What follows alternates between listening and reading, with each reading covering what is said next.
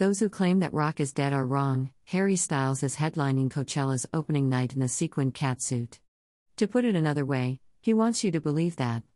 With its 70s folk twangs, canyon moons, and sun-dappled lyrics about love, passion, and regret, 2019's Fine Line album was clearly crafted with floppy hat and flower crown in mind, with its songs about love, lust, and regret. On the other hand, tonight's big stadium pop rock show has all the glitz and glamour you'd expect. Then there's a piece of brass. And whole Led Zeppelin be worth sides of guitars. Hips swiveling. Even as Styles makes his way down the spiral staircase without a hitch, his act is already brimming with smoothness, having been fine-tuned over the past several months on his latest tour. In addition to showing that he is not only a rock god reborn but also an adopted all-American son, Styles also includes some countryside video of rutting rabbits and what seems to be the Cotswolds. After all, it is Easter. Check out latest. Coachella 2022, Arcade Fire, grown up and reflective, returns to Coachella with emotional set. Deep Water is disjointed take on unhappy couples' open marriage. A New Planet, a young Luke, and more in Obi-Wan Kenobi.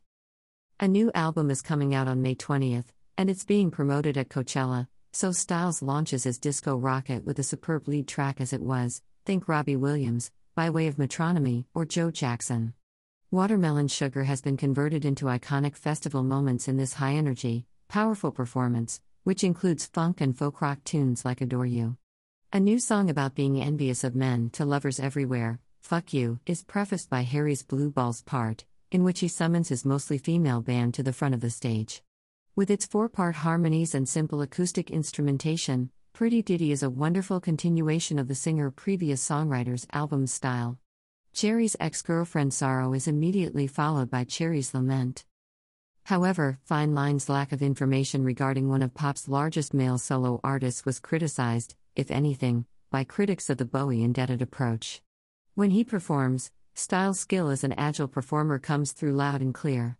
That lovely pop contest voice isn't going to get him any Olympic gold medals in the octave hurdling Olympics, but tell that to the folks in the front row who are passing out from exhaustion from all the pushing. Styles proclaims like a teacher at the school prom that there will be dance for 12 minutes at the end of the event to keep the crowd going. Despite the fact that a brass band in matching red boiler suits transforms Canyon Moon into a joyful jamboree.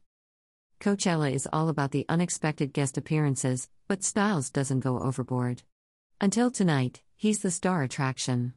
Even more poignant is Twain's appearance, rising like a go-go dancer on the platform in a glittering mini dress and unleashing her world-dominating him. Man, I feel like a woman on the audience.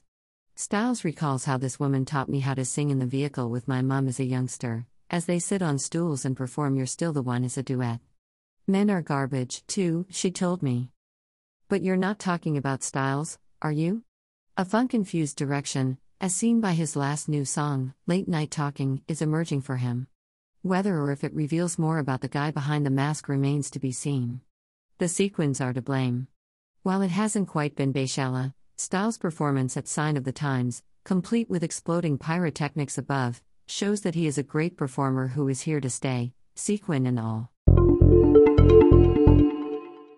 As he observed Holy Week, the Archbishop carried a wooden cross. The Archbishop of Canterbury has said that the government's plan to send some asylum seekers from the UK to Rwanda is the opposite of God's nature. Welby. Subcontracting our responsibilities is not an option for Christians, according to Justin Welby in his Easter sermon. A ceasefire in Ukraine and concerns about the rising cost of living were also on his agenda. People smugglers are a threat to public safety, according to the government. As part of a new £120 million plan, illegal immigrants who enter the country illegally will be sent to East Africa, where they can apply for residency.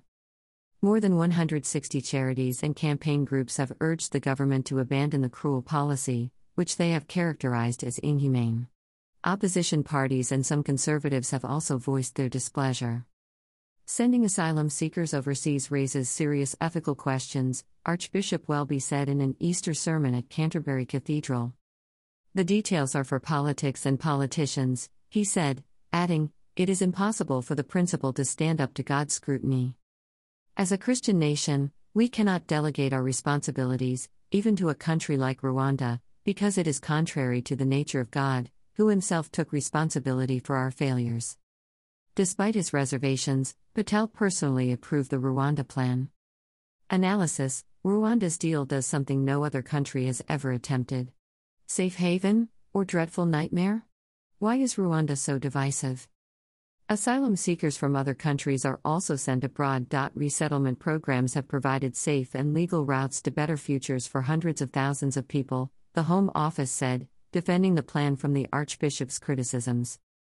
As a result, change is needed to prevent vile people smugglers from putting people's lives at risk and to fix the broken global asylum system, a spokesperson stated. Human rights laws will be followed in the processing of claims, according to the Home Office, which described Rwanda as safe and secure.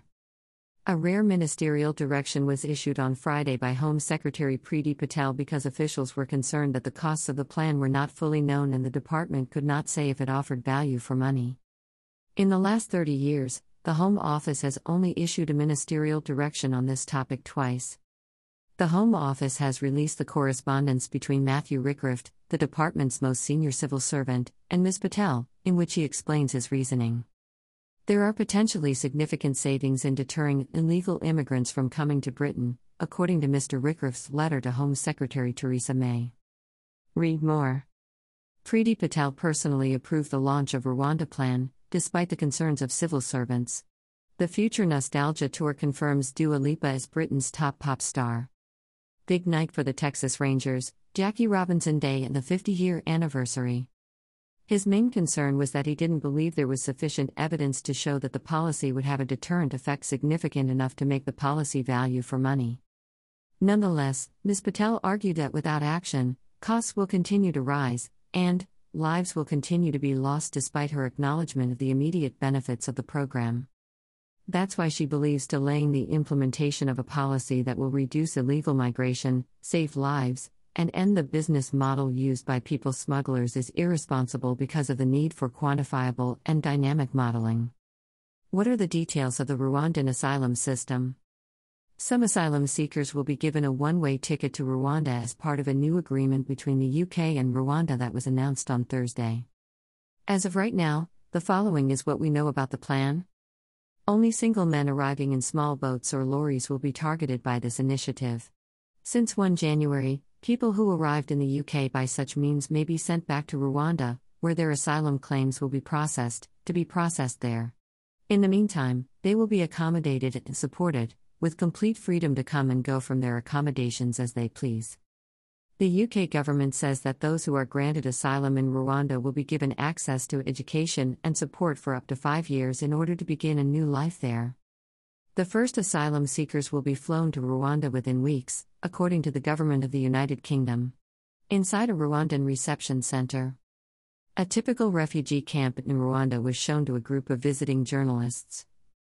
Civil service unions said the policy was inhumane, but that officials would have to implement it or leave the company. The greatest cost of living crisis we have known, the Archbishop said in his Easter sermon, referring to how families all over the country are waking up to cold homes and empty stomachs. He said they were overwhelmed by the pressures and that the struggle to pay for necessities was their first thought of the day.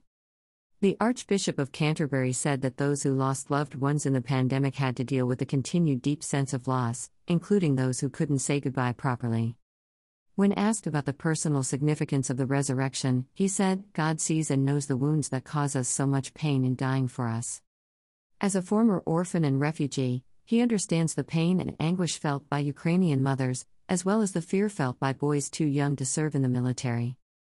He sees the humiliation of the grandparent visiting the food bank for the first time, the desperate choice of parents in poverty, and the grief and exhaustion of the pandemic closer to home. Innocent victims of conflict were mentioned by the Prince of Wales in a separate Easter message.